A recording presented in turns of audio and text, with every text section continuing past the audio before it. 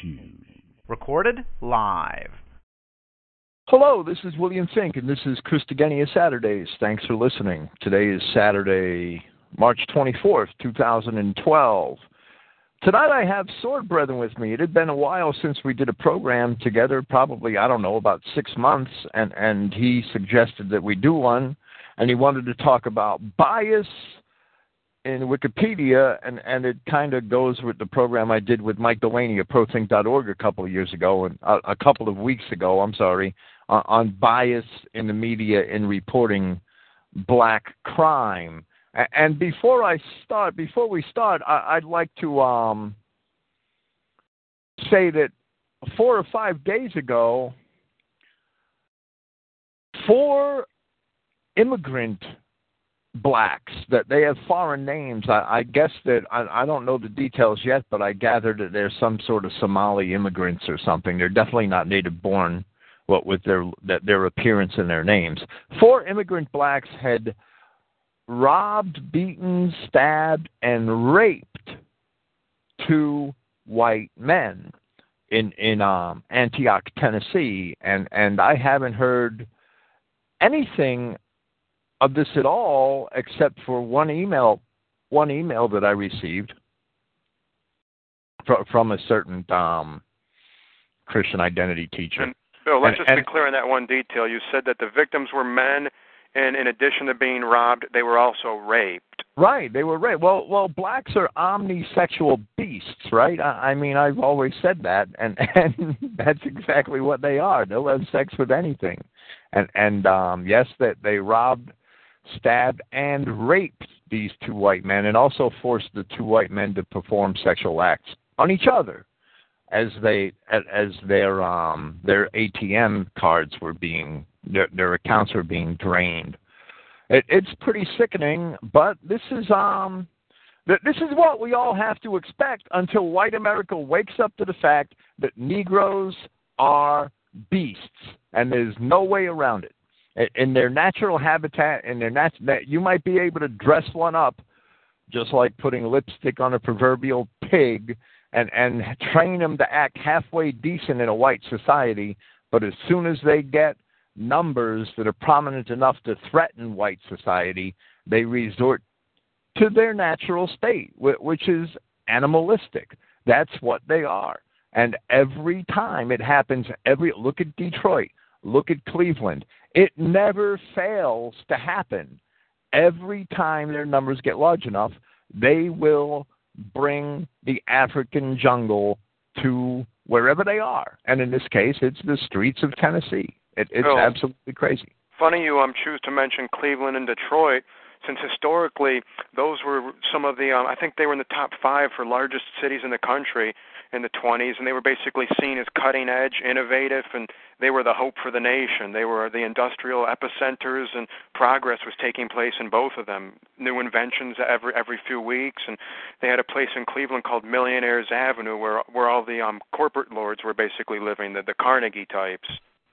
Well, right, and they were thriving in industrious cities until they got this dumb idea that they were going to attract cheap Negro labor, and in order to do that, they offered high welfare benefits and offered big tax breaks to certain companies to hire them, and it was a lot of factors put together in order to affect it. But once they filled their cities with Negroes, well, all the industry was forced to leave, and the Negroes destroyed the cities.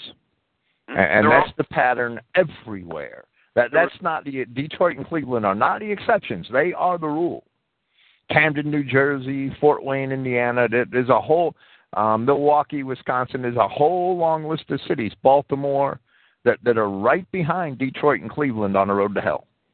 Absolutely. And by 1930, there were almost 1 million people in Cleveland. Today, it's less than 400,000. And they could hardly be called people. Okay, well, tonight we're going to talk about bias in Wikipedia, and it's absolutely incredible. Just about anything you search for on the Internet, and this is not a new topic. It's been covered by a couple other websites, and that'll come out in this discussion tonight. But just about anything that you search for on the internet, Wikipedia is one of the first 2 or 3 search results, and usually it's on top. I mean, I put that no matter what word I put in today, looking for articles that I suspected would be biased on Wikipedia for this program, and I didn't spend too long doing it. This is your program, right? Well, no matter what word I put in, it seems that Wikipedia, whether it was Stalin or Tito or Oswald Mosley or Corneliu Codrino, I can spell it, but I can't say it. Well, the Wikipedia entry for that person came right up at the top of the list. It's incredible, and that's the first resort for research for all of our school children today. You enter Jewish Bolshevism, and it comes up as an anti-Semitic stereotype based on the claim that Jews have been the driving force behind Bolshevism. You enter gun control, and you get to Wiki. And it's no exaggeration to say that around the world, probably several 100 million people rely on Wiki as their go-to source for anything and everything. Well, you know, it's funny that you raised the issue of Jewish Bolshevism and Wikipedia's claim that that's an anti-Semitic remark because it's based on a bad idea. Well, I was reading the Oswald Mosley page, and I was just skimming most of it, but a few minutes before the program, Oswald Mosley is the most famous of the fascist sympathizers in Britain. He was a British fascist. He founded a party called the BUF, the British Union of Fascists. He was interned during the war with his wife and a whole long list of other British fascists that they were locked up until at least 1943, and then they were put on house arrest after that. He was never really free until after the war. Well, talking about the British Union of Fascists and the people who opposed them the most vocally, and Wikipedia, even though it is extremely biased, and it's almost always biased, sometimes it's very candid, and sometimes and I like to quote Wikipedia when I don't expect it to agree with me, and it does, and that's when I like to quote it, right? And when it agrees with me surprisingly, and I'm surprised by it, and that's when I like to quote Wikipedia. Otherwise, I never quote it. And it says that the primary opponents to the British Union of Fascists and the people that opposed them at their meetings and tried to break them up were communist and Jewish groups. Now the thinking man should read that and wonder, well, why are communist and Jewish groups opposing British fascists and not Tories or the Labour Party or any of the mainstream parties? Well, it's quite clear wherever you go in European history that fascism basically boils down to white people asserting their rights to run their own nations, and communism has always had a very high percentage of the Jewish population and controlling it or being the active forces behind it, and an extremely high percentage of the Jewish populations of Europe have always been communists. So we see the anarchists and communists who are supposedly anti-establishment, instead of venting their rage at the establishment party, Conservative Party, or the Labour Party, they go after a fringe party. Right. Because they can't have that party existing and preaching to the masses and spreading fascism, because that would mean the end of the Jewish paradise in Britain. Fascism is the novel concept that a nation should be run by the people in the nation, and the white Christians in Italy should control, Italy, and they should have a right to their own property, or the white Christians in Germany should get to run Germany as a white Christian German country, and if you produce something, you have the right to it. And of course, that's the antithesis of the Jew, isn't it? Well, absolutely, and that's why the Jew loves to slander fascists, and that's why the Jew slanders Christians as fascists, and they make a dirty word out of fascism, which is really only a political philosophy. I was just looking at the article for white Latin Americans, and it looks like the self-described Marxist atheist moderator, who I had to argue with for several weeks before he finally conceded to my edit, has revised the edit. It reads, "Most of the white Haitians are descendants of French settlers, although following the violence of the Haitian Revolution of 1791 to 1804, which resulted in San Domingo's independence as the Republic of Haiti, most surviving French whites left." And we had been arguing, and I said, no, they didn't leave. They were butchered during the revolution. And it looks like this self-described atheist Marxist moderator revised my edit, even though I had submitted documentation from the Library of Congress, congressional records, and Stoddard. But he dismissed Stoddard as a crackpot racist who has no basis being on Wiki. And I pointed out that Stoddard has a Ph.D. from Harvard, and he said that doesn't mean anything. Well, that's definitely bias, isn't it? I was looking at the. I'm not going to really talk about it yet, but I was looking at the Wikipedia article on pederasty, which is basically male-on-male child abuse, and the article on pederasty it cites several openly homosexual or homosexual apologist sources for statements about ancient Greece and ancient Rome. And it's kind of, it's not really amenable to the presentation of a balanced article to cite pro-homosexual advocates in a discussion of pederasty. That does not meet Wikipedia's professed NPOV or neutral point of view philosophy, which they claim to have. They have anything but a neutral point of view. That they are absolutely biased, and I'll demonstrate that later in the article on pederasty. But I'll let you pick up the ball on some of your. I know you want to make some comparisons on political figures tonight, sure, and show the Wikipedia bias in the way they portray various historical figures and political leaders. A cursory glance of some noteworthy and rather basic historical figures reveals that there is indeed a systematic bias in how various leaders are portrayed. If somebody's right-wing, they're a dictator. If they're left-wing, they're a visionary, a philosopher, a president, a politician. And I'll just read off a few examples here. Joseph Stalin, born Yosef Zhugashvili, this is from Wikipedia, was the premier of the Soviet Union from 6 May 1941 to 5 March 1953. He was among the Bolshevik revolutionaries who brought about the October Revolution in Russia in 1917 and later held the position of General Secretary of the Communist Party of the Soviet Union's Central Committee from 1922 until his death. In the first paragraph, they don't mention the word dictator at all. They talk about how he was a theorist who had the idea of socialism in one country.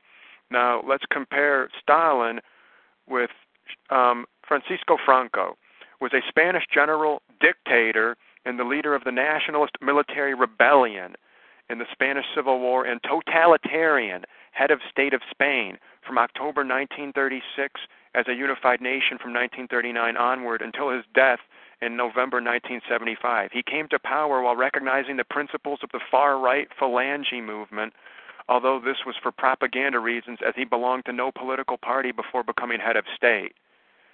And I'd like to point out that the reason he belonged to no political party prior to the revolution or the Civil War in Spain was because Spanish law prohibited generals or military officers from being involved politically, and he wouldn't have violated that regulation. Obviously, when the Popular Front dropped their mask and revealed that they intended a Bolshevik government in Spain and a war broke out, there was no point in abiding by that regulation anymore.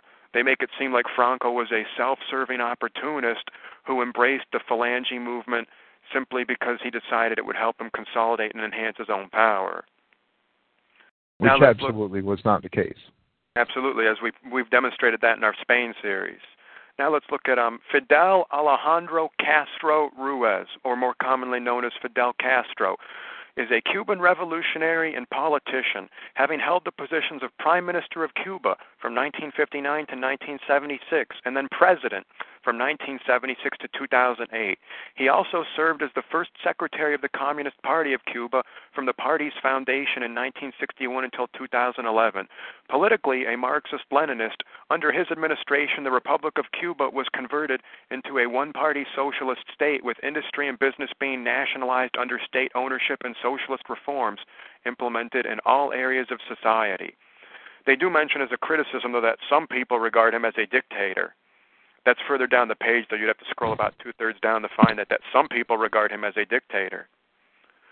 And here's slow down a minute. I'm looking at this page on Stalin, right? I'm looking at the page on Joseph Stalin. And imagine this was Adolf Hitler, right? I mean, first, the word dictator is not used at all on the page in association with Joseph Stalin. It's only used once on the page in the text of the article in association with Chiang Kai-shek. So Stalin is never called a dictator, even though Wikipedia quotes several books, and all the way at the bottom in the bibliography, the titles of some of the books that are quoted and cited in the article, those have the word dictator in the title, insinuating that Stalin was a dictator. But in the actual wiki article, he was never called a dictator. And he was the premier. He was a revolutionary and a statesman and a premier. He wasn't a dictator. He also claimed to establish a dictatorship of the proletariat, and a dictatorship is run by none other than a dictator. Well, right, and that was the right. That was. It was kind of like, I don't know what the opposite of a euphemism would be. It would be a dysphemism in Greek, right? I don't know if that's a word yet. Yeah, dictatorship of the proletariat. That sounds democratic. Like the proletariat's going to be in control, and exactly the opposite was true, right? Absolutely. What's interesting about the Stalin page is the description of the purge, and I'd like to read it. Now this is in the second. It's in the last sentence of the second paragraph in the article, right? The initial upheaval in the agricultural sector disrupted food production in the early 1930s and contributed to the catastrophic Soviet famine. Well, that killed about 20 million people, right? And they just make it sound like an initial upheaval in the agricultural sector. It was a little more than that. It was a planned starvation of the Ukrainian people, right? Did they make it sound like it just didn't rain enough for a couple months? Yeah, right. Right, exactly. It goes on to say, in 1937 and 38, a campaign against alleged enemies of the Stalinist regime culminated in the Great Purge. Now it does say alleged enemies, which is kind of to their credit, right? And it goes on to say a period of mass repression in which hundreds of thousands of people were executed. Now that's a fair statement, including Red Army leaders convicted of participating in plots to overthrow the Soviet government.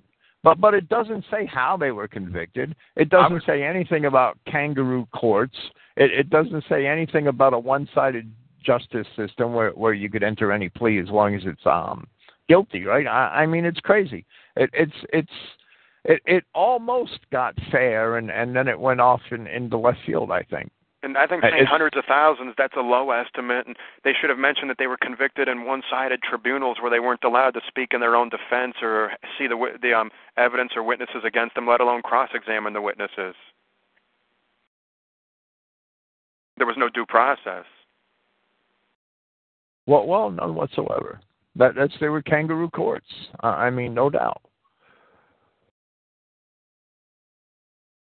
Oh, and I was about to get into Mao, but before I do that, I want to mention here about what they say about Castro. They concede Castro is a controversial and highly divisive world figure, being lauded as a champion of anti-imperialism, humanitarianism, socialism, and environmentalism by his supporters.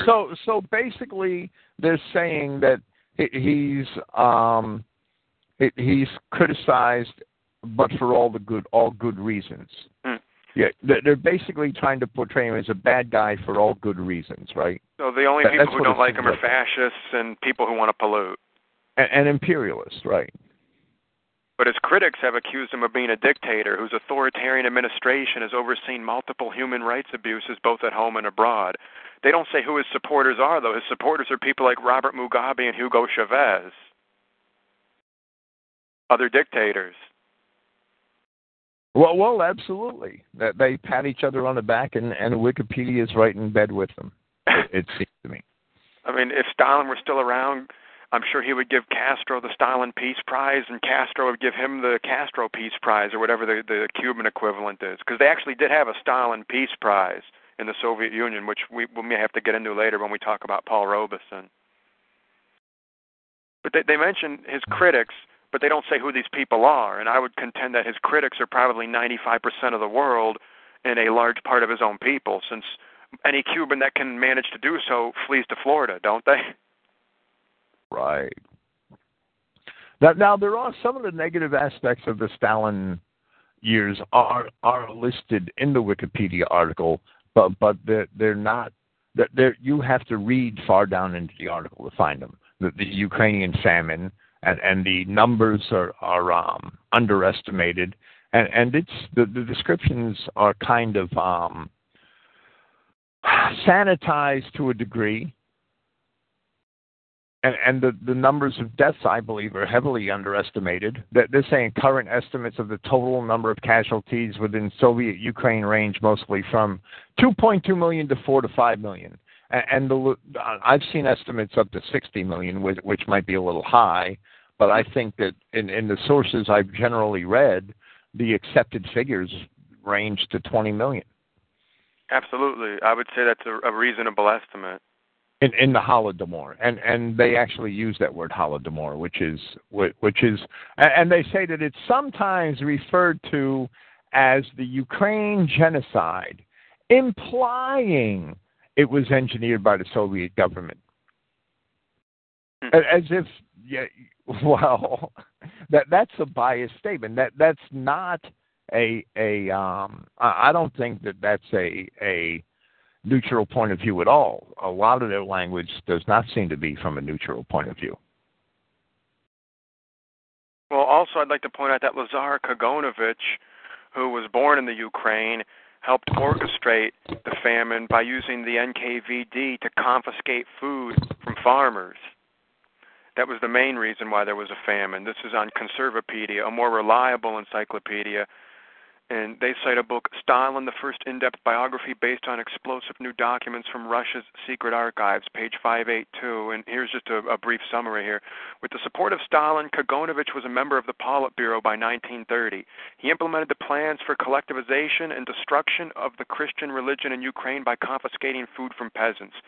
This caused a devastating famine in which between 7 and 13 million people died. This famine became known as the Holodomor. The Soviet government covered up the tragedy by falsifying census statistics and forbidding any mention in the press. In December 1931, he ordered the Cathedral of Christ the Savior to be destroyed. In fact, from what I've read, he actually pushed the plunger down for the dynamite detonator to engage in the physical destruction. He was there, and he's the one who pushed the button for all intents and purposes. This cathedral was a great symbol of Russian Christianity. He was also involved in the Great Purges, which ended all opposition to Stalin. Although ultimately, Kaganovich did not live to see the fall of the Soviet Union. That's my only regret, that he died in July of 91 instead of making it till August or September. But I mean, he was one of the only old Bolsheviks that stuck around for a long time. Stalin pretty much killed all the others. Yeah, there's all kinds of talk even in the Wikipedia article, and they seem to want to apologize for Stalin, where they say that Stalin's role in the fortunes of the Russian Orthodox Church is complex. And I don't know what the hell they mean by that. What's complex about it? He tried to destroy the church. Right. Exactly. Continuous persecution in the 1930s resulted in its near extinction as a public institution. By 1939, active parishes numbered in the low hundreds. Many churches had been leveled, and tens of thousands of priests, monks, and nuns were persecuted and killed. Now, these admissions, basically, Wikipedia would lose credibility if they didn't make these admissions.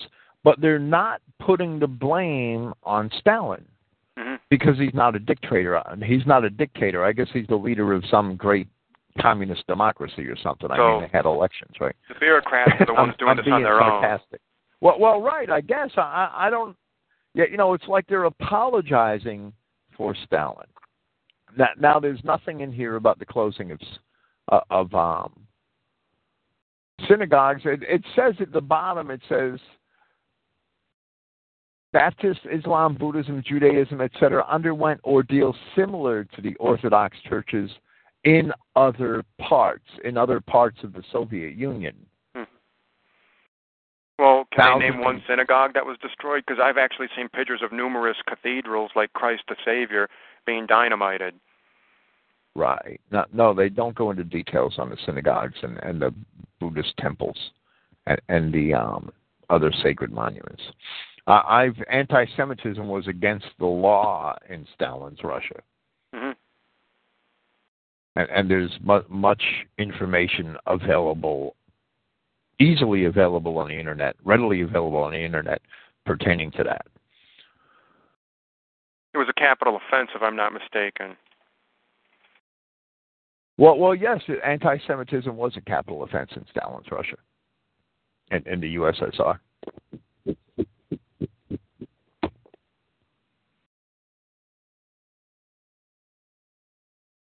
So wikis just can't come right out and do a complete whitewash and start, doing some Stalinist photoshopping of people out of pictures and just removing facts from their page, or else they'd lose all credibility. So they're just right. They can't lose all credibility, but they tone. When we read about right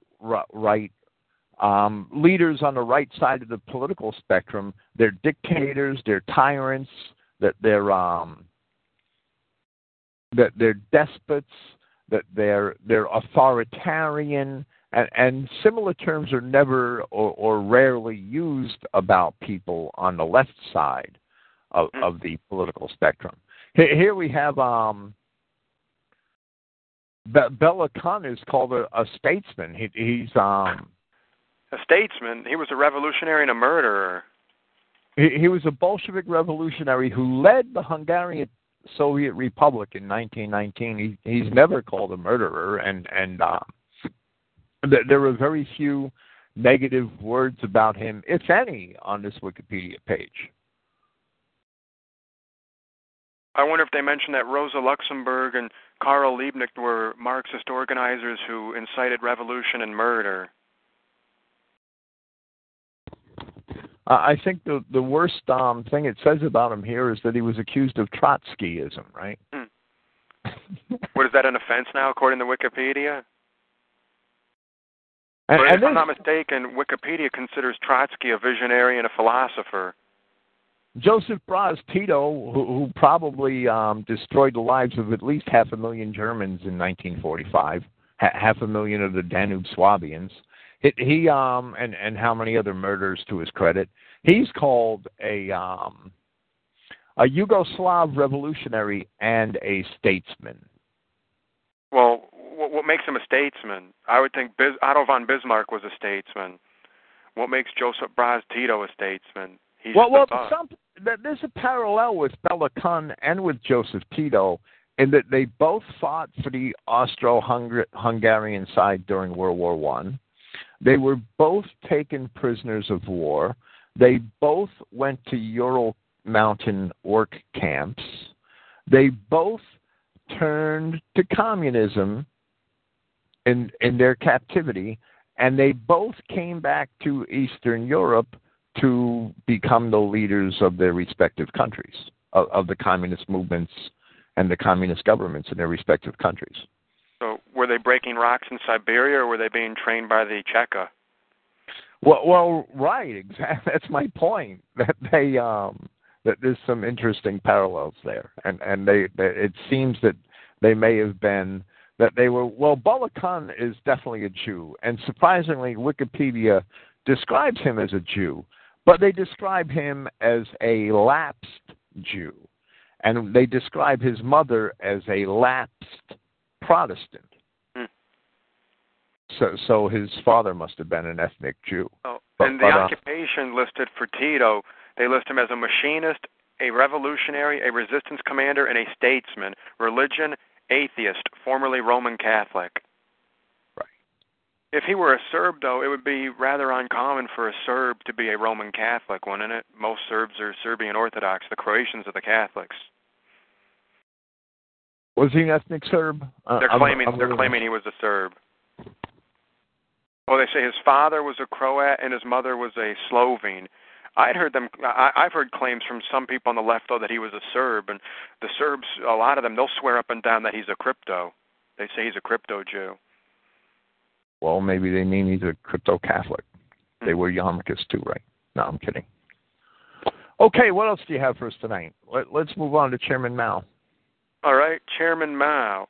Wikipedia describes Mao.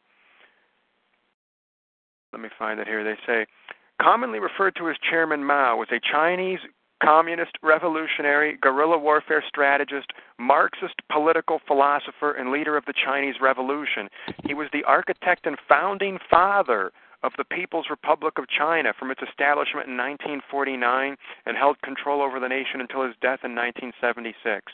His theoretical contribution to Marxism-Leninism, along with his military strategies and brand of policies, are collectively known as Maoism. And they don't mention that he was growing opium and selling it, having his agents sell it in areas that were under control of his rivals back in his revolutionary days, even though he himself used anti-opium rhetoric to gain support. They also don't mention the fact that when he was in his 60s, he would invite 16-year-old girls into his bedchamber so they could make him a cup of tea. It's interesting that they don't mention any of these things about the great helmsman. Although they do say that Mao remains a controversial figure to this day with a contentious legacy that is subject to continuing revision and fierce debate. Nationwide political campaigns led by Mao, such as the Great Leap Forward and the Cultural Revolution, are often considered catastrophic failures. Although, this is an aside here, I'm wondering, a failure from whose perspective? If Mao's goal was to liquidate 60 million of his enemies, then the campaign succeeded, didn't it? And is that mentioned on this page at all? It says, although Mao encouraged population growth and China's population almost doubled during the period of his leadership from around 550 million to 900 million, his rule from 1949 to 1976 is believed to have caused the deaths of 40 to 70 million people. Severe starvation during the Great Chinese Famine, mass suicide as a result of the 3 anti and 5 anti campaigns, and political persecutions during both the anti-rightist movement purges and the struggle sessions all resulted from these programs. His campaigns and their varying disastrous consequences are further blamed for damaging Chinese culture and society as historical relics were destroyed and religious sites were ransacked. While Mao's stated goals of combating bureaucracy, encouraging popular participation, and stressing Chinese self-reliance are generally seen as laudable, and the rapid industrialization that began during Mao's reign is credited for laying a foundation for China's development in the late 20th century, the harsh methods he used to pursue them, including torture and executions, have been widely rebuked as being ruthless and self-defeating. Because of his enormous impact, Mao is regarded as one of the most important figures in modern world history. It was named one of the 100 most influential people of the 20th century by Time magazine. They say that his supporters consider him a great theorist, a statesman, a poet, and a visionary. That's funny. You know, Joseph Tito is probably one of the. He's probably, if you want to accuse Adolf Hitler of ethnic cleansing for wanting to remove the Jews from Germany, right? Then Tito is probably the second great ethnic cleanser of 20th century Europe, right?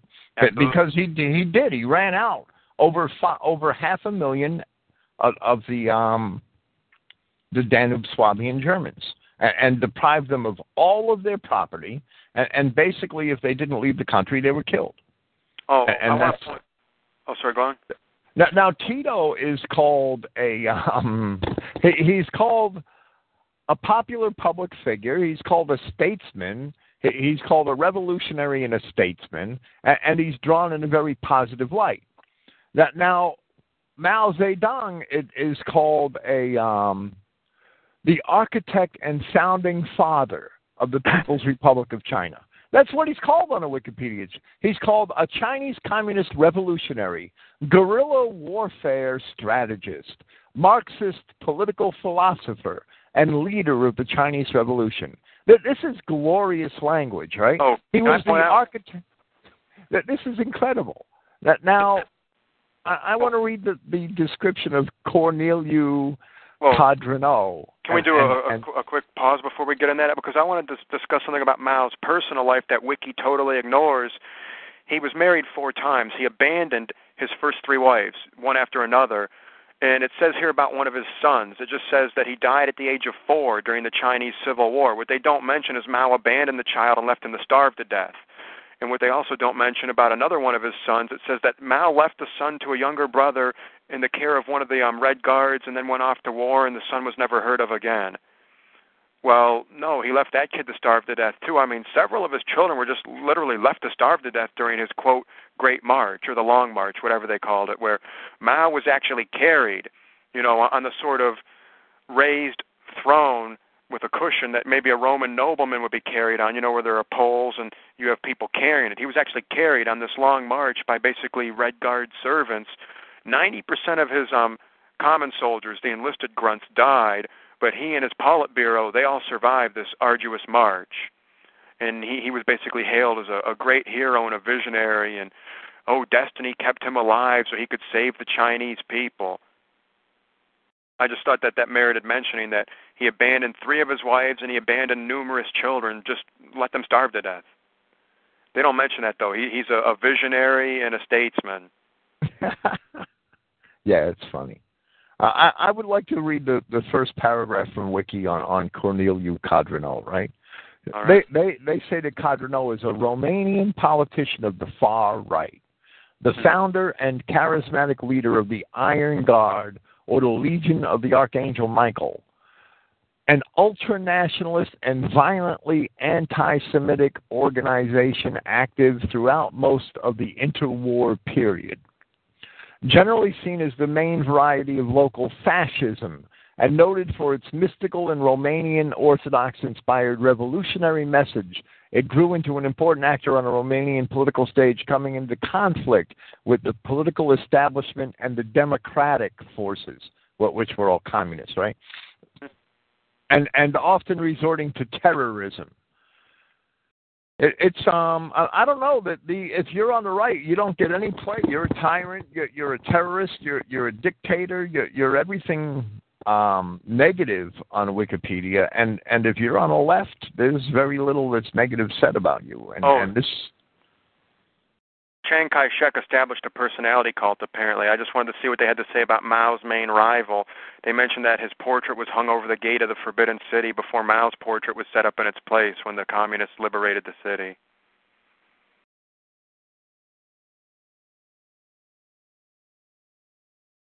Could the communists possibly liberate anything? Chiang Kai-shek also oversaw the White Terror. 140,000 Taiwanese were imprisoned or executed for their real or perceived opposition to the Kuomintang. Okay, so he's evil, and Mao Zedong kills 75 million Chinese in a planned famine, and he's not evil. Okay. I can't make this stuff up. I'm looking at the Wikipedia page for Bolshevik. If you put in Bolshevism in Wikipedia, you end up at Bolshevik. Well, whether they really don't have a Bolshevism page, you end up at Bolshevik, and there is really nothing negative here on this Wikipedia page for Bolshevik. But I don't see. I mean, I haven't read every word of the page, but there's really nothing negative here. And it's really just a political, an explanation of the political history of the Bolsheviks versus the Mensheviks and the communist congresses and how the Bolsheviks became the majority, or the word means majority, and the Mensheviks were the minority, and everything on this page is pretty innocuous, and the Bolsheviks were responsible for millions of deaths in Bolsheviks, in the Russian Revolution, and that's very well documented. There were two official government reports on the Mein Kampf project at Christogenea that you helped you scanned out of Gerald Moseley's library, right? The 19 Russia number 1, the 1919 official British report, and then there's an official American report that was published in 1920 on the crimes of the Bolsheviks in the Bolshevik Revolution. That they were clearly conducted under the auspices of the Bolshevik political party and the Bolshevik Revolution. And this page on Bolshevism at Wikipedia really doesn't say anything about them. And I tried to make a separate page or make the case for a separate page for Russia number 1, a collection of reports on Bolshevism in Russia, the white paper, and they said that it wasn't a significant document and didn't deserve its own page. Wow. The revolution in Russia, no, that's not it. American Jews and the Bolshevik. I'm looking for the paper. Oh, here it is. Memorandum on Certain Aspects of the Bolshevist Movement in Russia, a U.S. government report from 1919. This was a report that was addressed to Henry Cabot Lodge, who was a United States Senator, the chairman of the Committee on Foreign Relations, October 27, 1919, it stated. And it was printed up at the U.S. government printing office, and it's a very significant document describing all of the crimes of the Bolsheviks as they were witnessed by people acting in an official capacity in one way or another, and that there's nothing of this report was never on the internet until you scanned it, and I posted it on the Mein Kampf site. I couldn't find this report anywhere on the internet. And it's just as important as Russia number 1. And it's sort of where the reports in Russia number 1 are more personal. The reports here are a little more impersonal, right? And it's an excellent counterpart to the Russia number 1 report, and just as important in documenting the crimes of the Bolsheviks. And these reports are ignored by Wikipedia. The British government, I wanted to try and get a copy of that, an actual archive copy, so I contacted the Home Office in Britain. They told me to contact the Foreign Office, who told me to contact Parliament, who told me to contact the Foreign Office, then told me to contact the Home Office, and at that point I got the message, it's not getting anywhere, nothing's going to happen. Of course not. All right, well, a bit more about communism in Asia. How do they define Kim Il-sung? He was a Korean communist politician who ruled North Korea, officially the Democratic People's Republic of Korea, from its establishment in 1948 until his death in 1994. He held the posts of Prime Minister and President. He was also the leader of the Workers' Party of Korea, titled as chairman, and as general secretary. His tenure as leader of North Korea has often been described as autocratic, and he established an all-pervasive cult of personality. From the mid-1960s, he promoted his self-developed Chuche variant of Communist National Organization. In the Library of Congress Country Study on North Korea in 2009, he was described as one of the most intriguing figures of the 20th century, end quote. He outlived Joseph Stalin by 4 decades, Mao Zedong by 2, and remained in power during the terms of office of 6 South Korean presidents, 10 U.S. presidents, and 21 Japanese prime ministers. Well, he just sounds like a nice political organizer who lived a real long time, doesn't he? They don't mention that his nation is basically one big gulag. I mean, that just gets casually omitted. Absolutely. It's right. They draw they paint these leftist dictators and these leftist tyrants in very pretty terms, don't they? Absolutely. He's listed under categories: rebels, World War II resistance members, communist rulers, Marxist theorists, Korean revolutionaries, parents of national leaders, deified people, anti-revisionists, communist writers. He's not listed under tyrants, dictators, totalitarians. He's just an intriguing figure, a general secretary, a prime minister. Now let's compare that with, say, how do they portray Augusto Pinochet? was a Chilean army general and dictator who assumed power in a coup d'etat. He was the commander-in-chief of the Chilean army and president of the government junta of Chile from 1973 to 1981 and president of the republic from 1974 until transferring power to a democratically elected president in 1990. How come we never see Kim Il-sung or Castro transferring power to a democratically elected anybody? And how come they don't lead a government junta? How come? Why do they use these negative sounding terms only for right wing or perceived nationalist leaders, and never for the left? I want to get into a bit about Chile and the comparison between what Wiki says happened and what actually happened. And here's their article on Salvador Allende. He was a Chilean physician and politician who was generally considered the first democratically elected Marxist to become president of a country in Latin America. Allende's involvement in Chilean political life spanned a period of nearly 40 years. As a member of the Socialist Party, he was a senator, deputy, and cabinet minister. He unsuccessfully ran for the presidency in the 1952, 1958, and 1964 elections. In 1970, he won the presidency in a close three-way race, formally elected by Congress as no candidate had gained a majority. Allende adopted the policy of nationalization of industries and collectivization.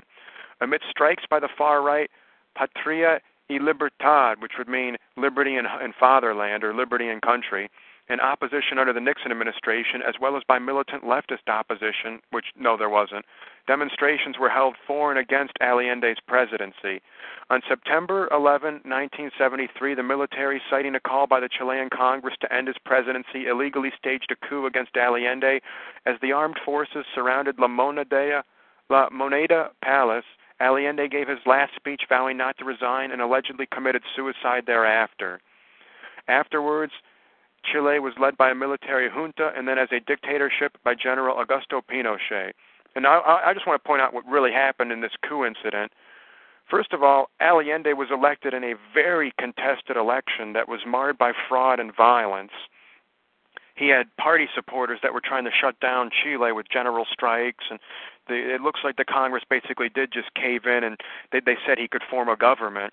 He immediately began a nationalization campaign, nationalizing foreign-owned industry. He also began confiscating land from farmers. If you own more than a certain amount of land, you own 30 acres, confiscated, it's going to be redistributed to the proletariat.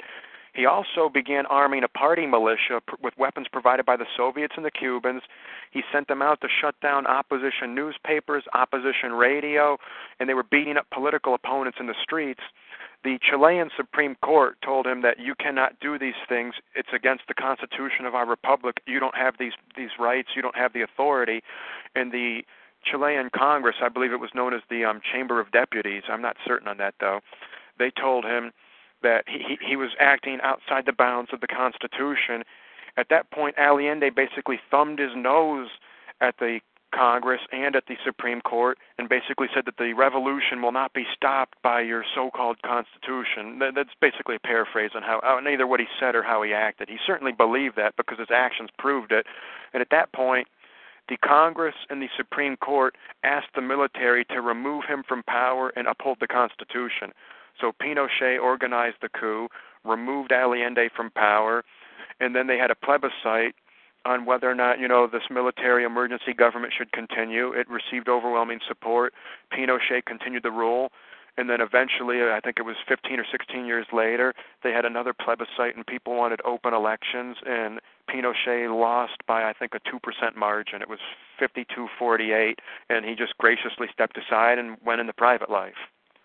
Now, you're never going to see... Right. And what he did was exactly what our military should do today, right? I mean, look at these laws that are passed with the Patriot Act and Obamacare.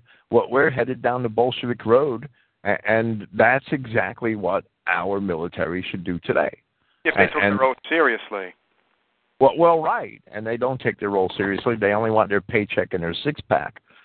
And that's a shame, but that's the state of our republic. It seems to me like that's the function and what happened in Chile is the function of a normal republic. It's what happens when you have a man who's a despot, who intends to use the office of president to infringe the rights of the Constitution and of the people and defeat the Constitution. That's what's supposed to happen. Mm-hmm.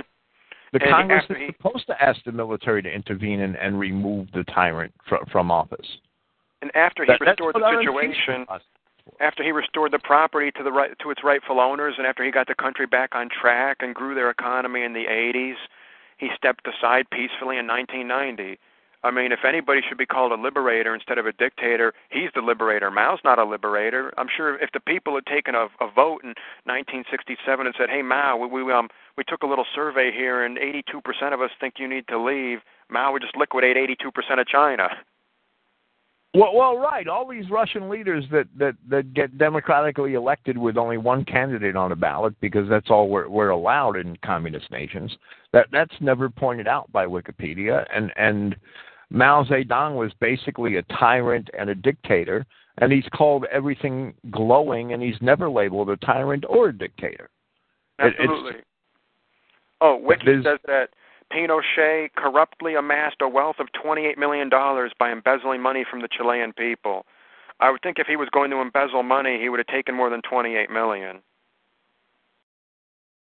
I mean, is it abnormal for a president to accumulate $28 million during a 15-year rule? Well, absolutely. Well, in America, I mean, the average congressman probably makes that much money in his first term. No lie. Oh, I'd like to point out, too, when we mentioned elections, in Yugoslavia, Tito actually held elections with opposition candidates, but if you wanted to vote for the opposition, you had to go in a separate special booth that was marked with that party designation. So if you wanted to vote for Tito, you just went in the regular booth, but the opposition booths were all off to the side, and the secret police were monitoring them.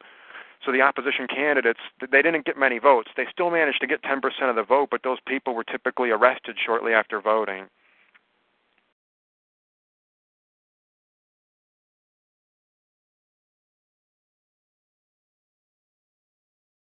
So here on Wiki, we see genuine patriots like Pinochet vilified and referred to as dictators, where Kim Il-sung, Mao Zedong, Stalin, they're all revolutionaries, visionaries, and liberators. But if somebody asked them to step aside, they're never going to. Stalin was in for, 40-some years. Kim Il-sung was a ruler for 5 decades or so. These people never go anywhere until they die. Oh, here, according to Conservapedia, they quote Volodya Teitelbaum, the chief ideologue and main organizer of the Communist Party in Chile, declared, if a civil war comes, at least 1 million will die. Right, that's typical Jewish agitation, right? Now, even in Chile, this guy is in Chile. He's the Communist Party ideologue, and his name is Volodya Teitelbaum. Is he a Spanish colonial? That doesn't sound too Spanish to me.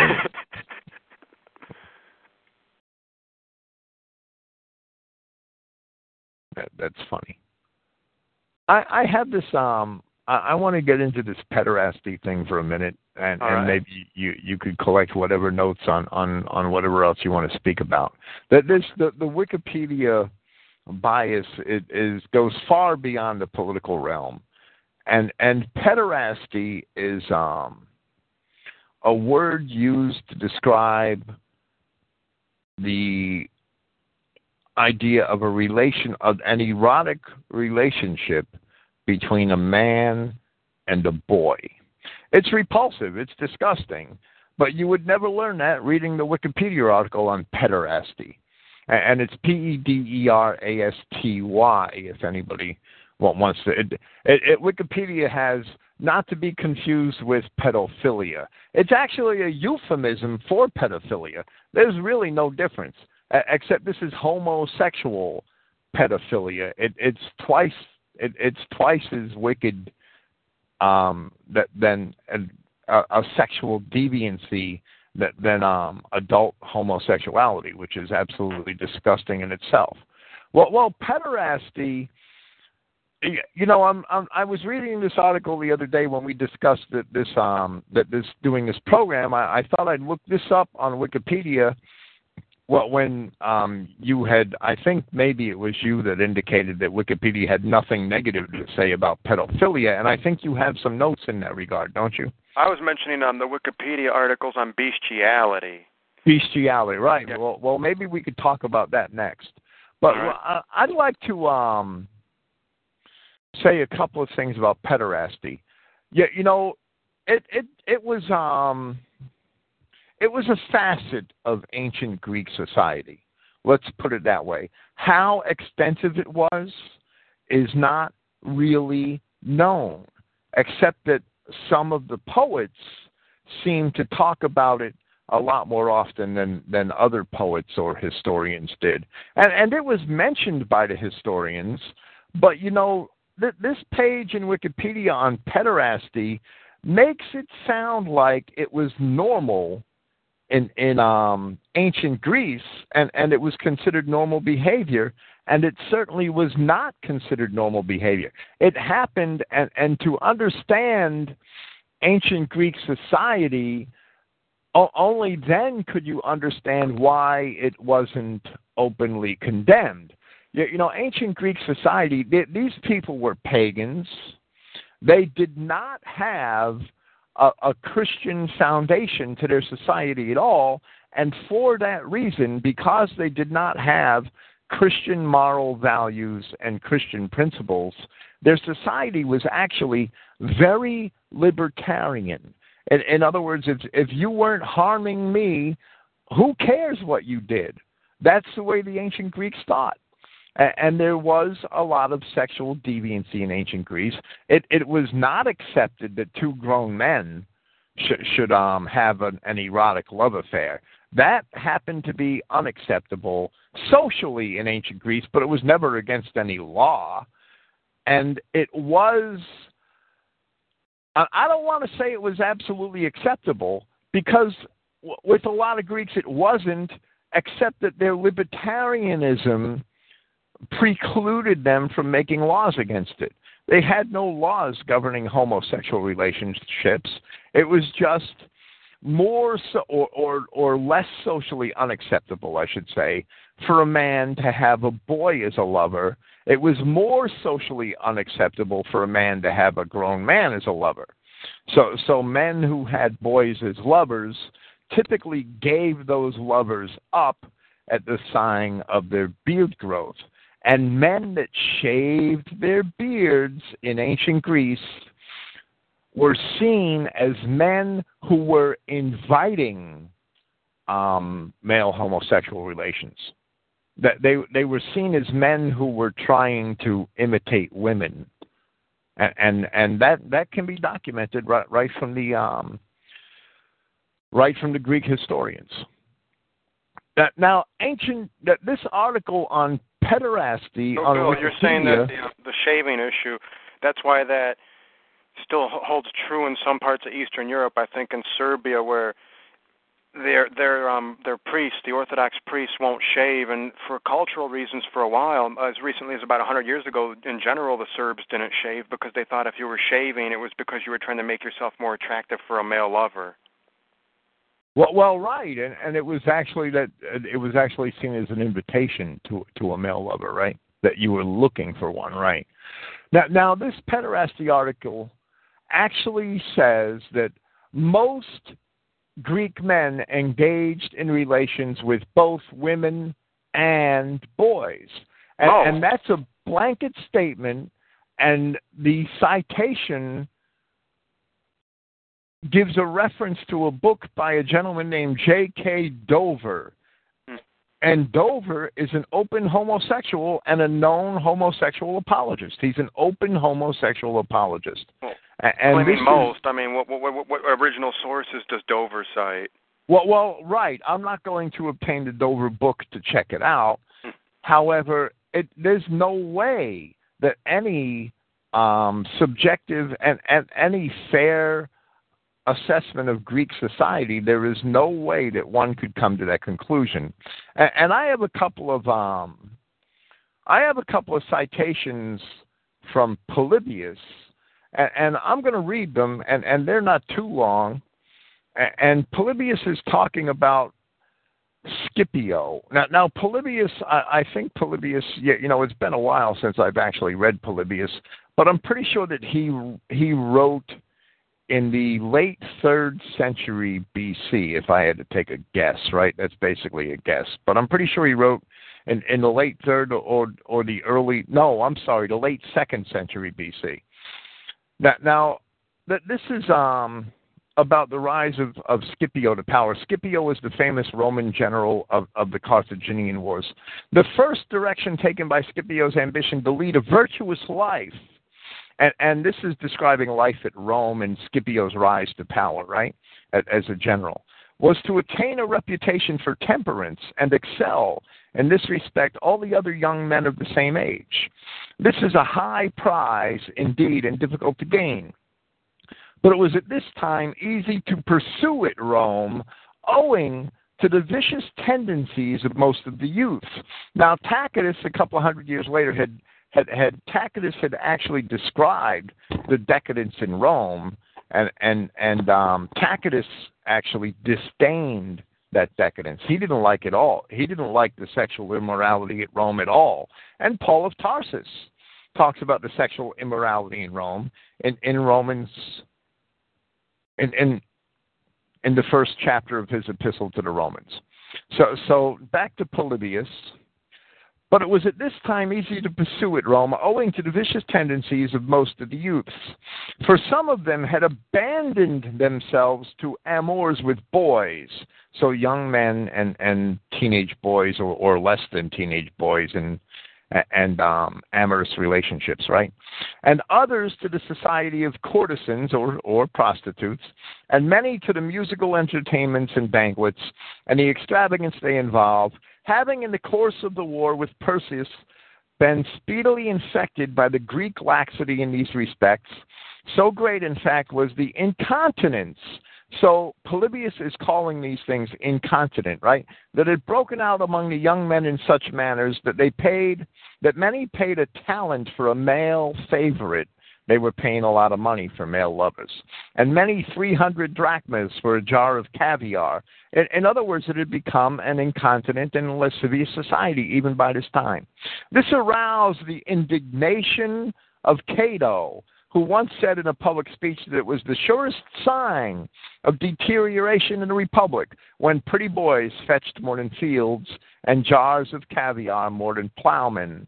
It was just at the period we are treating of that this present tendency to extravagance declared itself, first of all because they thought that now, after the fall of the Macedonian kingdom, their universal dominion was undisputed. So basically, Polybius is talking about the decadence of Rome, and he's talking about how it was abandonment. He calls it abandonment. He calls it extravagance. He calls it incontinence. And in Book 8, talking about a homosexual relationship, he calls it lewdness. He calls it every kind of wickedness and lewdness.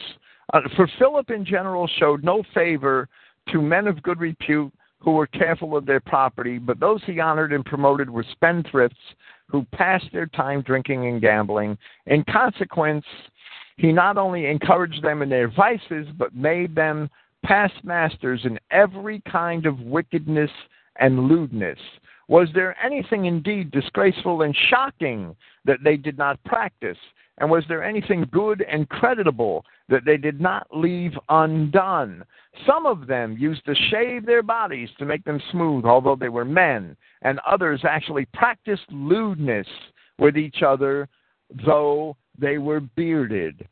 So he's talking about homosexual relationships, and he's calling it every kind of wickedness, and he's calling it anything indeed disgraceful and shocking. Yet, he's talking about these things, and this is a very libertarian society, where basically men had a right to do anything they pleased as long as they weren't harming the property or life of another. And that's the way ancient Greece and ancient Rome were. And here Polybius is talking very negatively about homosexual relations. And if you read this Greek article on pederasty, you'll never find anything negative, and it's portrayed as if it's perfectly normal and that it was accepted and that all Greek men did it. Well, something tells me that Polybius didn't do it. I mean, I just get that idea from reading his writing, right? Something tells me Polybius didn't engage in it.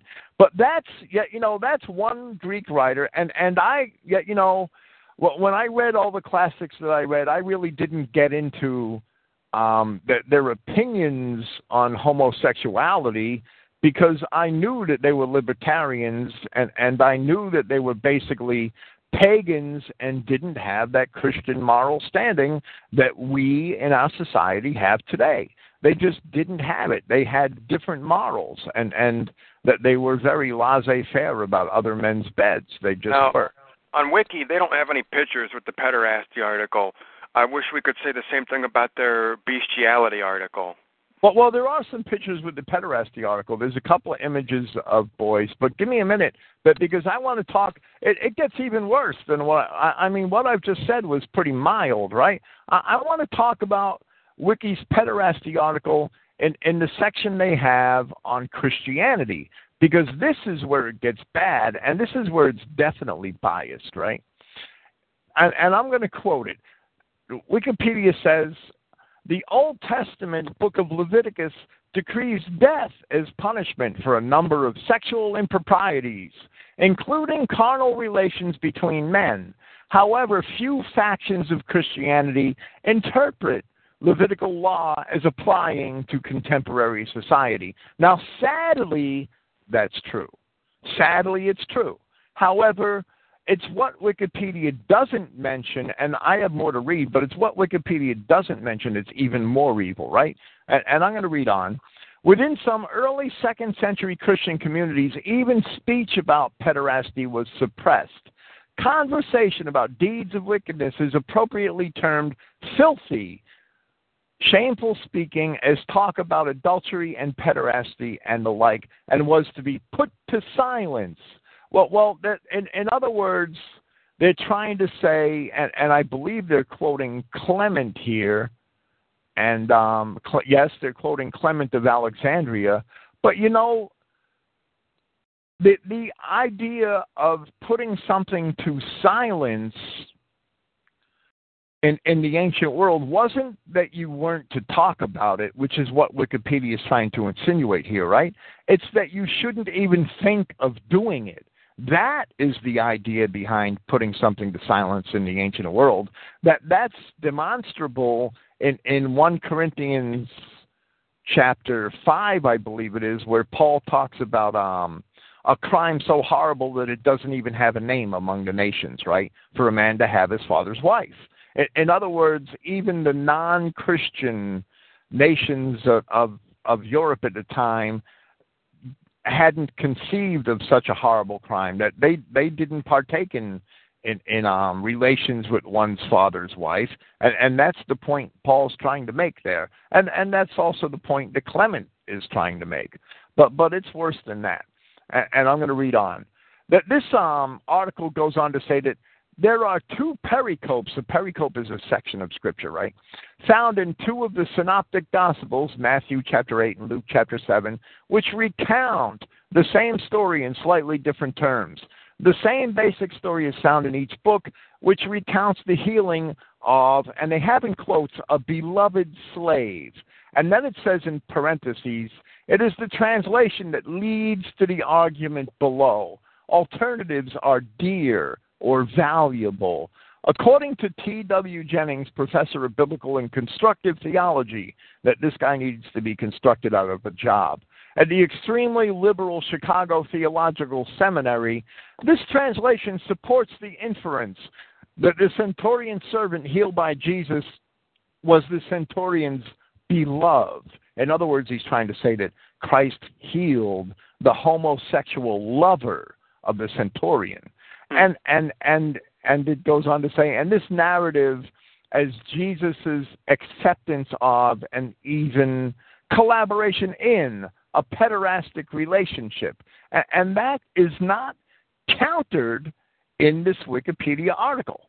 It's left right there. And there's no, it just says countering this tradition, countering this is the traditional response, which points out the high level of conjecture required by this argument and sees its conclusion as unwarranted and theologically untenable. Well, that's not a proper counterpoint, and Wikipedia writes it as if they're trying to dismiss the counterpoint lightly. In other words, they're basically inferring that the story as it's described here should stand. And the story as it's described here is disgusting because the Greeks used the word eros to, and the Wikipedia article got into that in the Greek section. They used the word eros to describe homosexual relations. Yet the word used to describe the servant is entemus, and entemus only means valuable. That's all it means, honored or valuable. And that by no means ever infers any kind of untoward sexual relationship. So they're trying to get away with promoting the idea that this could possibly describe a homosexual relationship and Jesus cured this man. And that's just a lie. It's a bold-faced lie, because the servant was valued doesn't mean at all that there was any kind of untoward or homosexual relationship. Well, that just shows how lustful and disgusting these queers are. They can't conceive of a man valuing another man unless he's buggering him. Well, right, exactly. And we all have friends that are valued and employees in the corporate world that are valued. That doesn't mean they were sleeping with them. That's disgusting. But that is how the perverse homosexual mind thinks. And Wikipedia here is letting them get away with that. And it's basically promoting that. And it tries to claim that it is not a biased point of view. That this is it's incredible. Now, what's even worse, right? Because that's all Wikipedia has to say about Christianity and homosexuality. They don't say anything else, okay? But in truth, Paul forbid homosexual relationships explicitly in his letters in the New Testament on 2 occasions. In 1 Corinthians chapter 6, verse 9, and in 1 Timothy chapter 1, verse 10, Paul listed a list of things that were sinful and things that Christians were not to partake in or to put up with. And on both those occasions, he explicitly uses the term arsenokoites. Now, arsenokoites in Greek is coitus with males. So that would mean when he said abusers of themselves with mankind. Well, right, and that Greek word is arsenokoites, and that describes only one thing: sexual relationships between men. Period. That's all it describes. It doesn't even mean men. It means males. So that would not only forbid sexual relationships between 2 grown men, it would also forbid a sexual relationship between a man and a boy, because it's arsenokoites. Arseno only means male as opposed to female, right? There was actually a priest at the college I went to who was trying to argue that Paul was only condemning a relationship between 2 male prostitutes, or a man that goes to a male prostitute, or a man who assumes a submissive, passive role, an unequal role in a relationship with another man, but that Paul would have been okay with a loving, mutually respectful relationship between 2 men. Well, right, but what Paul was forbidding was any sexual relationships between 2 males whatsoever. That's what Paul was forbidding, and that's what Leviticus forbids. A man who sleeps with another man shall die. And Paul says, Paul describes the Romans who engaged in homosexual male and female relationships, and he describes it very graphically in Romans chapter 1. And he doesn't use the term arsenokoites, but he describes males burning in their desires for one another. And he describes females who give up the natural use of the male and turns to other females, right? So he's definitely describing, beyond doubt, homosexual relationships, both male and female. And he goes on to say that those who do such things, and not only those who do such things, but also those who approve of them who do such things, are worthy of death. That's what he says, and it's very plain. Not only the homosexuals should die under the law, and that's what he means. He's talking about the judgments of the laws of God, but those who approve of the homosexuals should also die. And that's Romans chapter 1. And that's the last line in Romans chapter 1, I believe. Romans 1:31, I think, or 1:32. That now, these things that Paul says are completely left out of the section on this Wikipedia page which talks about Christianity's attitudes towards pederasty. So there is no Christian argument against pederasty according to Wikipedia. Well, Paul wrote, who knowing, it's verse 32, who knowing the judgment of God, that they which commit such things are worthy of death, not only do the same, but have pleasure in them that do them. Well, right, and it's basically, if you read my translation, you'll see that it says those approving of the people that do those things, right? You could see that meaning in the King James Version, but the language is archaic. Well, basically that's the bias Wikipedia has, is that they're trying to even normalize discussing filth from a Christian viewpoint. That there's no doubt. So if you're a Muslim looking at this, you're going to get the idea that Christianity is an insane, crazy religion, and it's best to blow yourself up to keep these people out of your country. Well, right, exactly. But the problem with that is that Muslims engage in pederasty commonly. Is it a Muslim thing or mostly an Arab thing? Well, it's an Arab thing. It's a Turk thing. I mean, it's a black thing. What kind of Muslims you want to talk about? Good point. They just don't like to let Christians know that they do such things. They have the facade of piety. Yes, it's a facade of piety, but pederasty is very common in Arab and Turkic lands and countries. And I've also read that in Lebanon, if a man had sex with a male animal, they kill him, but if it's a female animal, it's okay. I wouldn't doubt it. Shall we move on to bestiality? Well, yeah, the ball's all yours. Well, first of all, Wiki talks about extent of occurrence. They cite the Kinsey report, and Kinsey claims that 8% of men and 3.6% of women at some point in their life will have sexual interaction with an animal, and those who live on or near farms, it's 40 to 50%. And they don't really support this claim, and we all know that Kinsey was just a crazy homosexual, and his work is straight up garbage. Would you agree, Bill? The Kinsey report, we can just throw that right out the window because it's meaningless? Oh, it's absolutely meaningless. It wasn't his. I don't think he was a Jew, but his partner, the female partner, was a Jew, wasn't she? Then they get on to a woman, Nancy Friday, who was a feminist. She wrote My Secret Garden, and she said that of the 190 fantasies from different women, 23 involved zoophilic bestiality activity. She also wrote that women were very interested in rape, having sex with an audience present, having anonymous sex with someone they didn't know, being tortured. Let's see here, incestuous sex, sex with black men, sex with young boys, sex with other women, and working as a prostitute. And this woman's name is Nancy Friday. That's a very odd name. I've never met anybody whose last name was the day of the week. People whose last names are after the days of the week or the months of the year, they're all suspect, right? And Nancy Friday, it says here that she was married to Bill Manville, and then her second husband was Norman Pearlstein, the chief editor of Time Incorporated.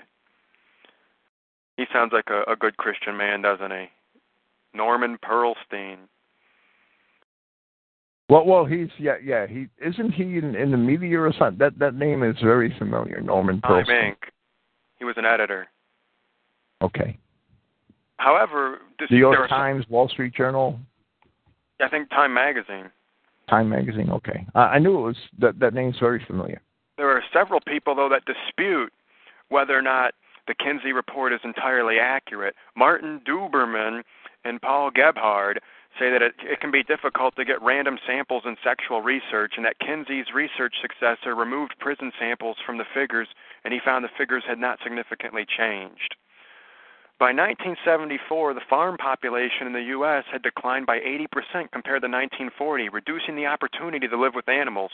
Hunt's 1974 study suggests that these demographic changes led to a significant change in reported occurrences of bestiality. The percentages of males who reported sexual interaction with animals in 1974 was 4.9%, in 1948, 8.3%, and females in 1974 it was 1.9, compared with 3.6 in 1953. Maletsky believes this is not due to a reduction in interest, but merely a reduction in opportunity. And let's take a quick look at this Maletsky character. If I can find a wiki page on Mr. Maletsky, I would wager that Maletsky, Hani Maletsky, a sexologist and sex therapist living in Bethesda, Maryland. She specializes as a trainer and supervisor in the field in sex addiction and also works with the criminal justice system. She was born in Israel and, according to her website, moved to the U.S. as part of the Israeli embassy staff. She studied at the Catholic University of America and gained her doctorate at the Institute for Advanced Study of Human Sexuality.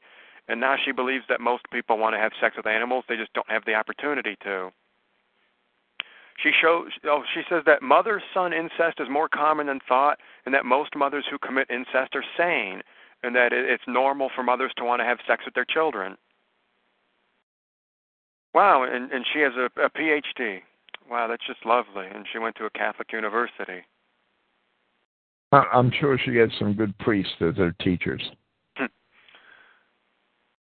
Now, what gets really interesting, the wiki articles, well, first of all, I want to talk about some of these paintings here. They have Franz von Bayros depicting oral sex between a woman and a deer. I'm not going to describe it, it's vulgar, but they list him as an Austrian commercial artist and an illustrator who painted in the, he was born in 1866 in Austria-Hungary, died in 1924, and they list him as an Austrian nobleman and an Austrian painter. I would say that he's probably, if he's a nobleman, he's certainly a Jew, or he just fabricated his nobility like Felix Dzerzhinsky did. But there's no way somebody who's painting in Austria-Hungary in the 1890s and is painting a deer licking a woman's genitalia, that guy has to be a straight-up Jew, wouldn't you say?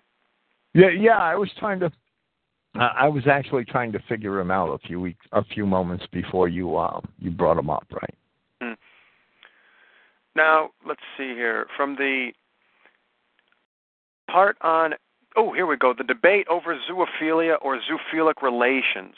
Arguments against. Platonic love for animals is usually viewed positively, but most people express concern or disapproval of sexual interest, sometimes very strongly.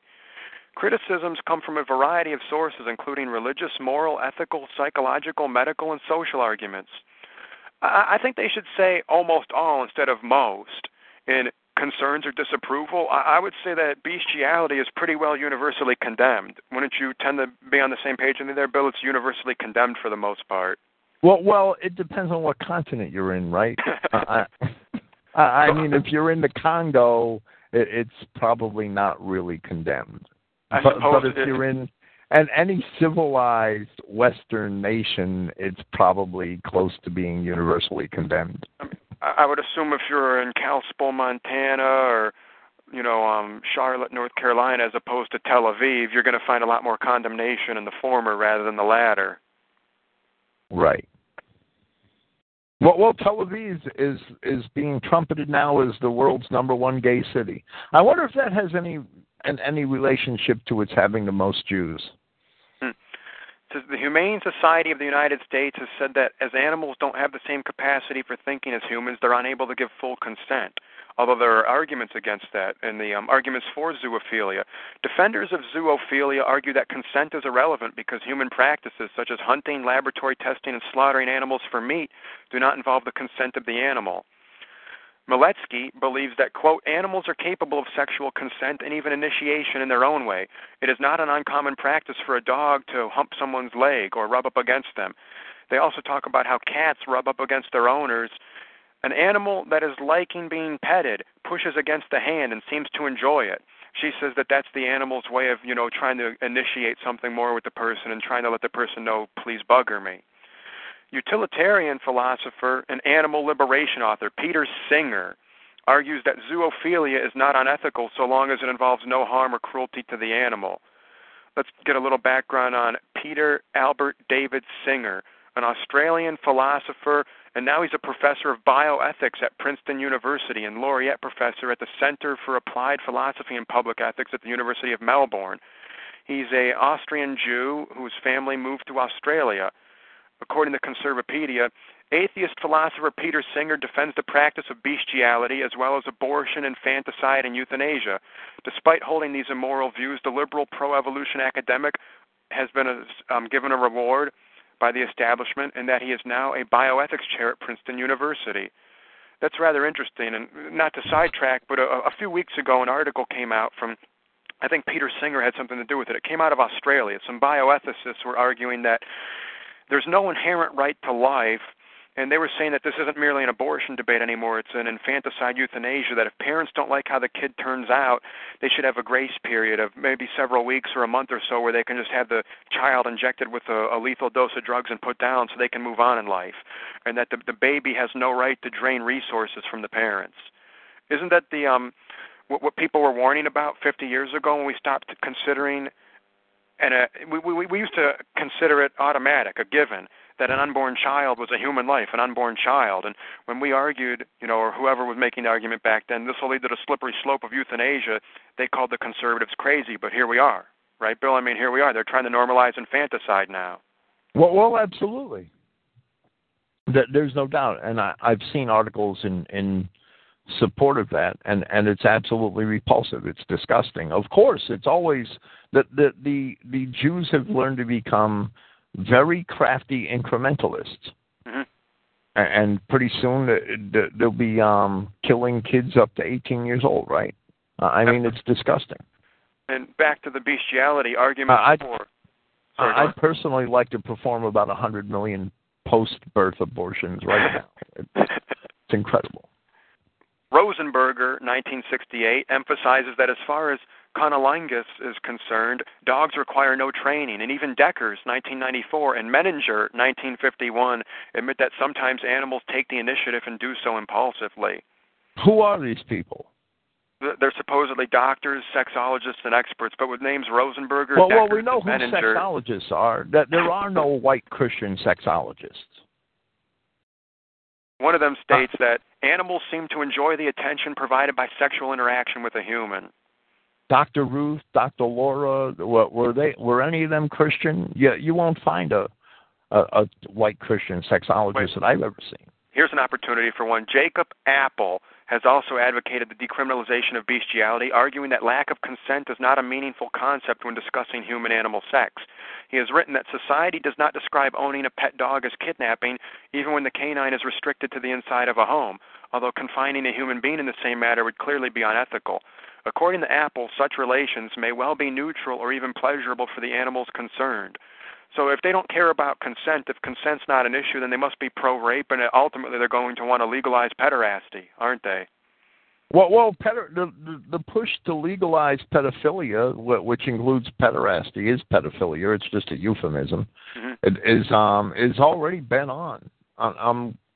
It's already been on, and we're seeing many more prominent cases concerning pedophiles in the news more and more frequently. It's incredible.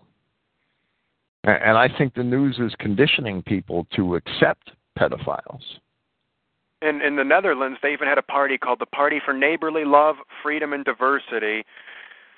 Its main purpose was the abolition of the consent age.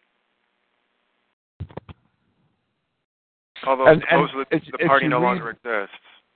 That's NAMBLA's primary goal is the abolition of all consent. Ages of consent. Mm-hmm. That's their primary political goal. It says a lot. Why is NAMBLA allowed to exist? It's basically a conspiracy. That's one of the points I'm going to make in my next Saxon Messenger editorial, right?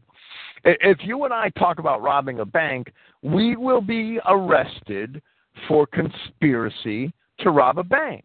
Mm-hmm. And we will be tried and we will go to federal prison, even though we don't actually do it. Well, NAMBLA is an entire organization conspiring to debauch little boys. Why aren't they all rounded up and put in prison for conspiracy to commit pedophilia? Oh, I found out who some of these experts are. Martin Baum Duberman, an American historian, playwright, and gay rights activist. He's a professor of history emeritus at Lehman College and the Graduate School of the City University of New York. He was the founder of the Center for Lesbian and Gay Studies at the CUNY Graduate School. It's City University of New York. I was going to say, I hope that's an acronym for something, and that's not the word. He claims to be a neo-abolitionist scholar advocating gay liberation. He's listed as having been involved with SNCC, CORE, the Students for a Democratic Society. Wiki lists him as an LGBT Jew, and he's also listed under the Paul Robeson category for some reason, which we're going to have to get into him in a bit. And Jacob Apple was born in the Bronx and grew up in New York. He's listed as an American author, bioethicist, and social critic, and a playwright. His main occupation is bioethics. So how can he be a bioethicist if he favors abortion, assisted suicide? He also wants fertility treatment for homosexuals, legalized bestiality, polygamy, incest, prostitution. Man, boy, love it. It seems that he's for basically everything. He also wants open borders immigration, although it looks like he's mainly talking about that in the U.S. I don't know if he has a stance on open borders immigration for Israel. Aren't all Jews LGBT or whatever those? I thought they all were. Well, if it moves, they'll have sex with it, and they're not always that discriminating either, are they? No, they're not. And Conservapedia makes a great point when they talk about the Wikipedia biases. They point out that no serious, legitimate encyclopedia would have a page devoted to bestiality, let alone a 7,000 to 10,000 word page complete with pictures. They should not have a page devoted to bestiality. They should not have a page devoted to pederasty. It's repulsive. It's disgusting. It violates the laws of all Western nations, and they simply shouldn't be writing so approvingly of those things. They use that philosophy that they claim of that non-partial point of view, that NPOV philosophy that they profess to have.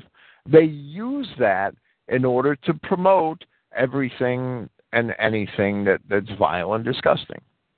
Absolutely.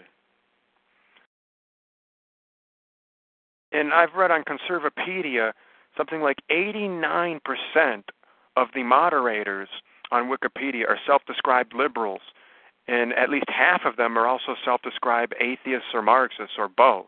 Well, I would say all Marxists are right. atheists. And the real sad part about Wikipedia is that they promote the use of anonymous IP numbers and anonymous accounts, and you don't really know who's writing these articles. But everything that's moral and every political leader who leans towards the right is basically denigrated with language that's seen to describe things that are wicked or unacceptable or evil or harsh or tyrannical, and the entire left is described in rather glowing terms, even if they're mass murderers of tens of millions of people. It's incredible. They're statesmen and leaders and rulers and people on the right are tyrants and dictators and despots. It's they call themselves the Free Encyclopedia. An encyclopedia, according to who, though? It's a Jewish encyclopedia. Well, basically, that's exactly what it is. It's an encyclopedia for Jews and aliens and every foul scumbag that ever made it to a computer terminal. Absolutely, basically. it's the world and its history as seen through the Jewish lens. Yes, it is. And Christians, we should avoid Wikipedia. We should totally avoid it. I mean, I've quoted it, but I've only quoted it where surprisingly it made some sort of rational confession or professed something that I was surprised that it would even mention. Right? Like one example is the page on Herod Archelaus at Wikipedia, which admits that he was the ruler of Judea, Samaria, and Idumea. Right, which kind of I don't need it to prove the history, but it's basically an admission that the Edomites were part of the kingdom of Judea, and that's a stark admission, and I'm surprised to see that. So I quote Wikipedia in to show that, because if they're admitting it, then it's then the historical evidence that I do have has to be given credence, because that even forces Wikipedia to make that admission. Some moderator in Tel Aviv's not getting his bonus because he let that one slip through. Yeah, right, basically. So sometimes their admissions can be stark and we can use them to our advantage, but I would not resort to Wikipedia as any authority on any topic, because their articles are so biased and they're written anonymously. And if I tried to correct that, if I went and signed up for a Wikipedia account and I tried to correct that pederasty page, how long do you think that would last? Well, usually the edits are undone within a minute or two. Right. Well, right. There must be people sitting there watching articles, and there's a website called Wikipedia Bias, all one word, wikipediabias.com, and he doesn't have a whole lot up here. It looks like a pretty new site, and it's using a stock Drupal template. It's not even really put together yet, but and it's really not a new site. It's just a neglected site because some of the articles date to 2008. It looks like he threw some articles up here and lost interest in it or something, because they're very few and far between. Well, anyway, he has an article on Snopes that's okay, that shows that Wikipedia favors Snopes and is biased in favor of Snopes.com, and doesn't mention where Snopes.com has made some serious mistakes in the past and been caught doing it, right? So that there's different people out there on the internet. Conservapedia is only one of them, who are trying to expose Wikipedia bias, but there's no real juggernaut, except for Conservapedia. They're probably the biggest website in this area. Here's one about Wikipedia. Wikipedia's co-founder, Jimmy Wales. He prominently lists as two colleges he did not graduate from as alma maters.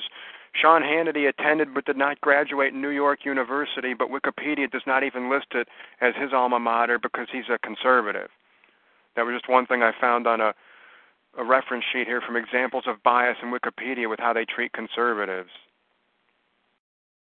And this Jimmy Wales character, that would be like if your name were Bill Germany. This Jimmy Wales guy claims to be British, but he's also a self-avowed atheist, and he runs Wikipedia. I mean, is the name of a country or the name of a province, is that a standard last name? No. I actually understood that he was a Jew, and I thought that was common knowledge. Maybe I'm wrong, but I thought it was.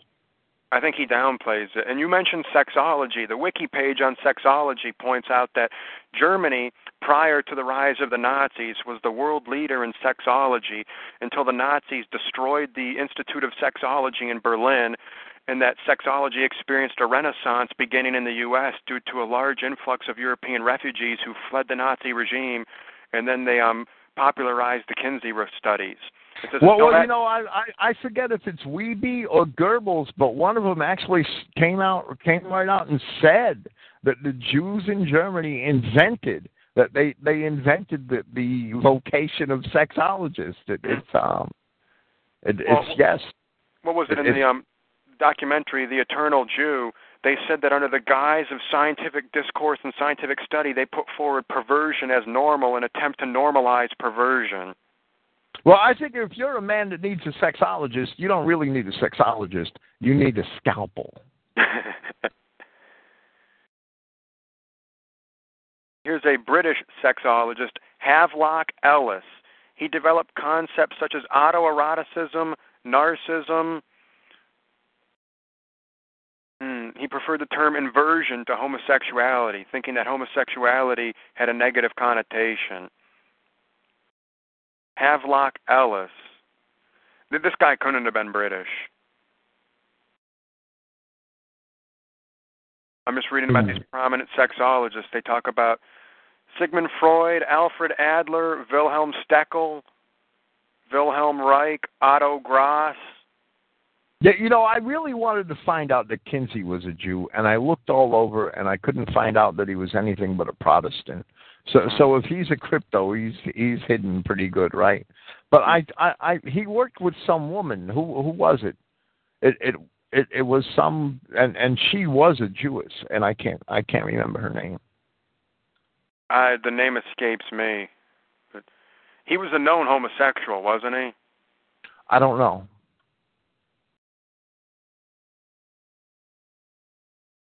But his entire Kinsey report... I actually thought he was married to his partner, but that's okay. It's the entire report is disgusting. Yeah, it's just to normalize perversion and try and make it acceptable.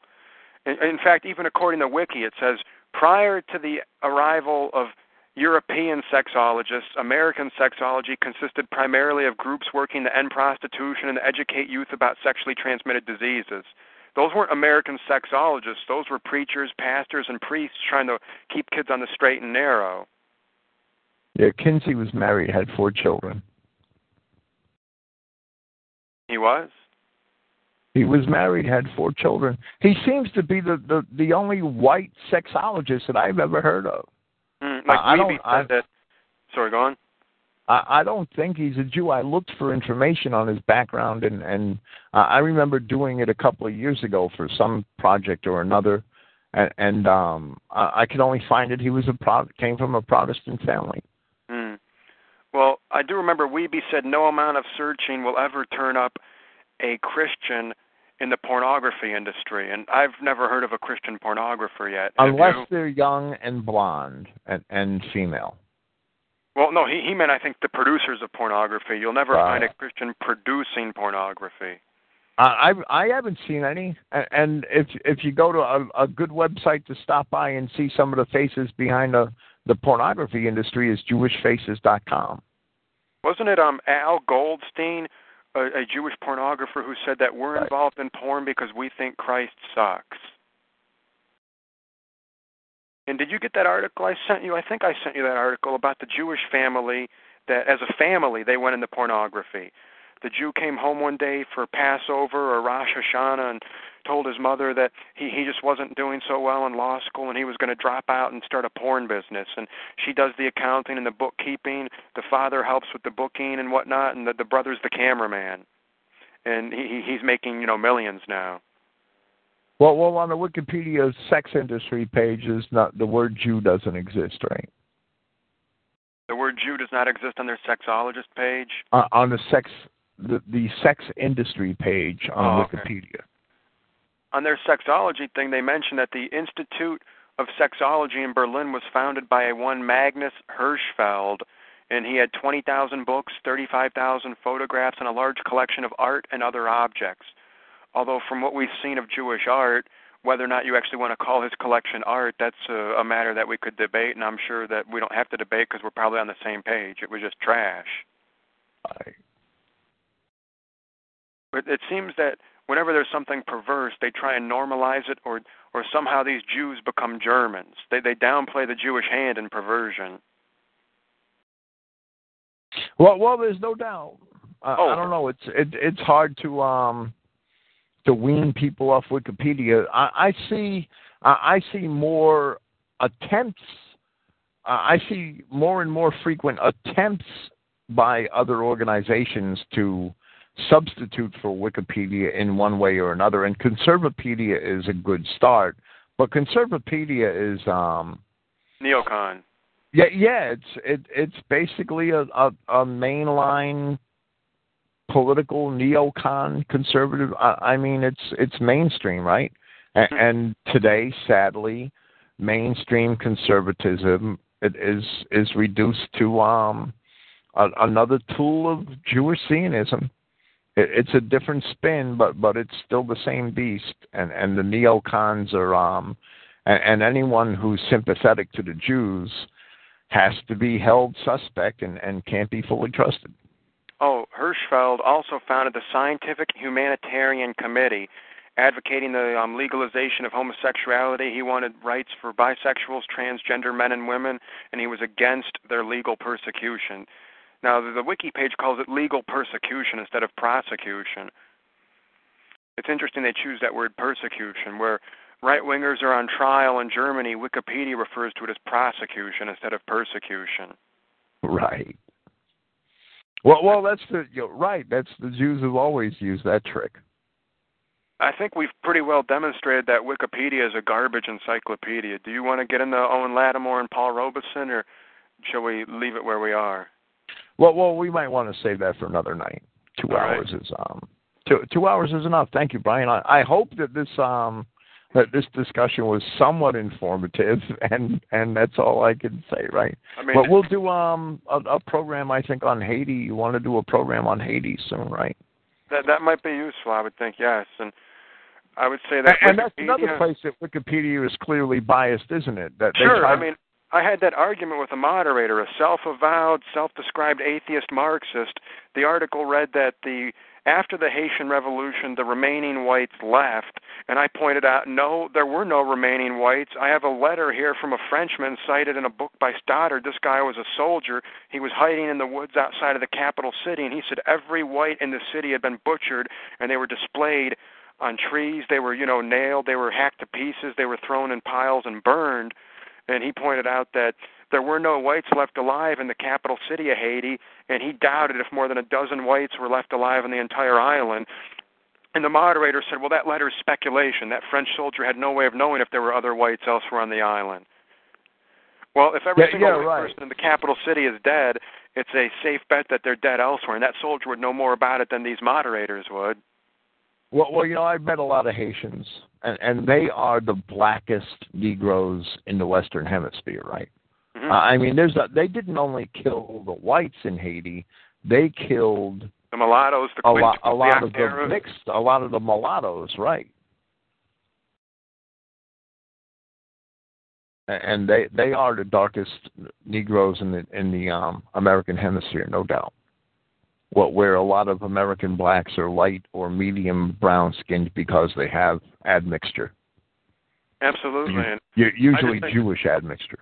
It's ridiculous that we have to make an argument against these people and point out that Haiti is a nightmare nation and the whites were massacred. Well, right. It betrays an agenda when documentary evidence isn't accepted. It's perfectly clear, just like with Russia #1. It betrays an agenda when documentary evidence is not accepted, and it's then. I argued back and forth with this guy for a day or so.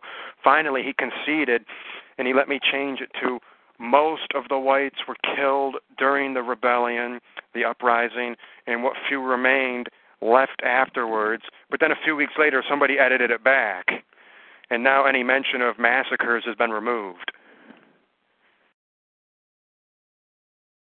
Okay, well, we'll do a program on Haiti soon, maybe next month.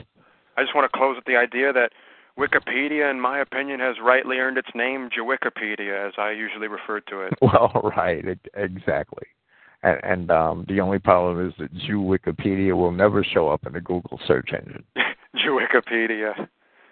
Oh, okay, this is William Fink, Christogenea Saturdays, and Sword Brethren. Thank you for being here, and I'll be here on Friday, March 30th, with 2 Peter chapters 2 and 3. Praise Yahweh. Thank you for listening, everybody, and good night. Praise Yahweh.